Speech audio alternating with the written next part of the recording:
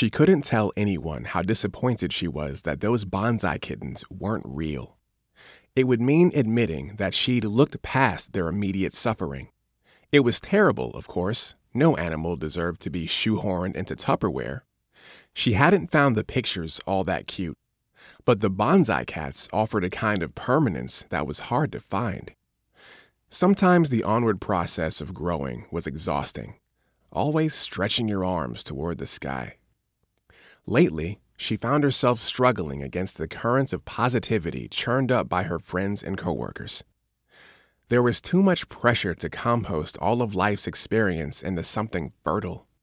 Wouldn't it be nice, she thought, to be kept fed and petted in a thick-walled jar?